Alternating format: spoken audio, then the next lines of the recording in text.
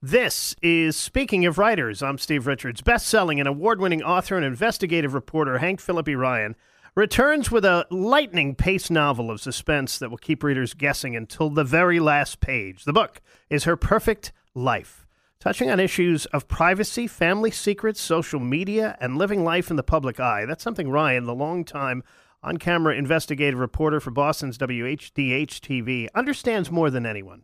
And that makes Her Perfect Life Ryan's most riveting and personal book yet. Hank Phillippi Ryan is the on-air investigative reporter for Boston's WHDH-TV. She's won 37 Emmys and dozens more journalism honors. The nationally best-selling author of 13 thrillers, Ryan's also an award winner in her second profession with 5 Agathas, 3 Anthonys, 2 McCavities, the Daphne, and for the other woman, the coveted Mary Higgins Clark Award.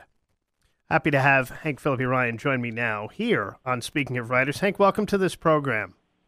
Thank you. It's so great. I wish you could see me smiling and smiling as you read that introduction.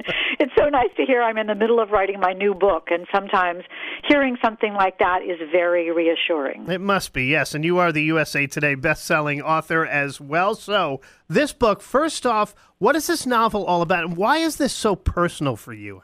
Well, that's such a fascinating question, Steve, because my editor said to me when she read the book, she said, "This is your most personal book yet." And I said, "Really?" Yeah, I just hadn't really seen it that way. But sometimes a new set of eyes can see a book in a way that the writer doesn't see. We hope for that.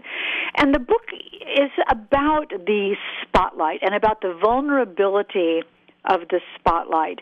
And I started thinking about, as a reporter, I've been a television reporter for 43 years, and I'm used to being in the public eye. I'm used to going places and having people recognize me. I'm used to going places and having people say, "Oh, I see you, I know you, I love you," which is sort of disturbing. So I wanted Lily Atwood, my character in the book, to be able to delve into that a little bit. It's a twisty-turny cat-and-mouse thriller. So all these thematic things are sort of underneath the scary, sinister, manipulative cat-and-mouse game story that Her Perfect Life is.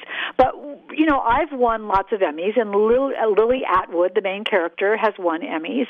And what I wanted people to think about is, yes, of course, the Emmys are wonderful, and they're an award for changing the world, changing laws, changing lives, doing something good.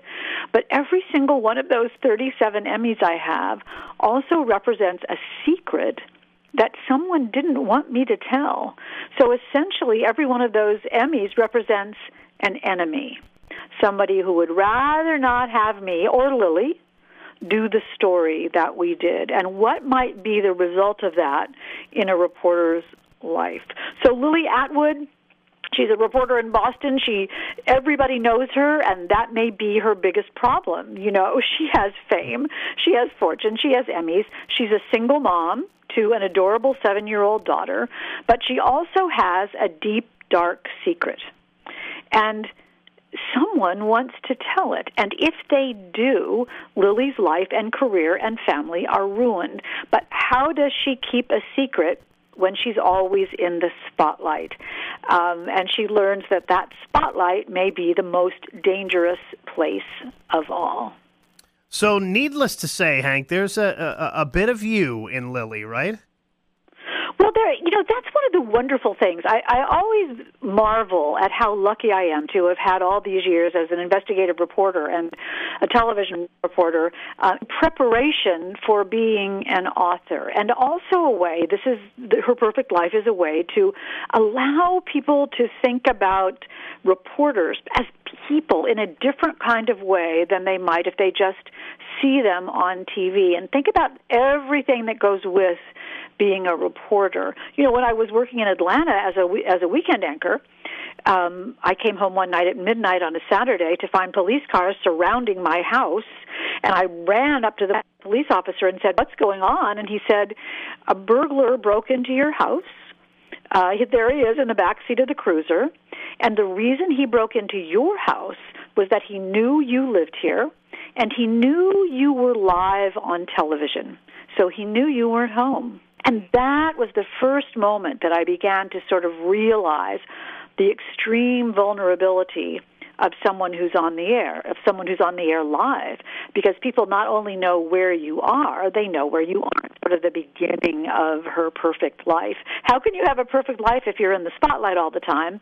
And Lily, in Lily's case, Lily is way more famous than I'll ever be.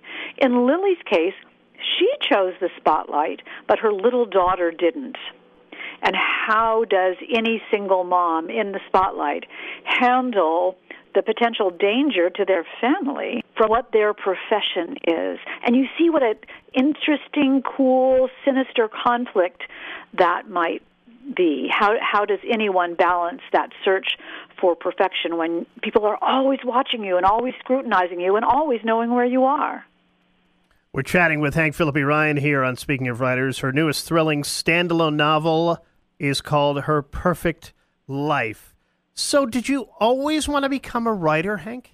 Oh, that is such a great question, and I have to sneak in really quickly here that Her Perfect Life just went into a second printing after just 2 weeks on sale. So those first editions are still out there somewhere, but they're going fast. Did I always want to be a writer? That's such a great question, and I love thinking about that because I grew up in really rural Indiana, so rural that you couldn't see another house from our house. And my sister and I used to ride our ponies to the library. That's how rural it was to get books. And we'd read up in the hayloft of the barn behind our house. And I devoured Nancy Drew, as all of us did. And then I started reading Sherlock Holmes. And that's what made me, I thought about plot, and I thought about character, and I thought about puzzles. And I remember, Steve, so clearly reading at about age 12, Murder on the Orient Express. And I thought, wow, how did Agatha Christie fool us like that? And I really thought it would be wonderful to be the kind of writer that could fool people, that could lure them in to a mystery and then pull the rug out from under them at the end. I thought that would be great. But I also thought that it might be more fun to be Sherlock Holmes than write about Sherlock Holmes.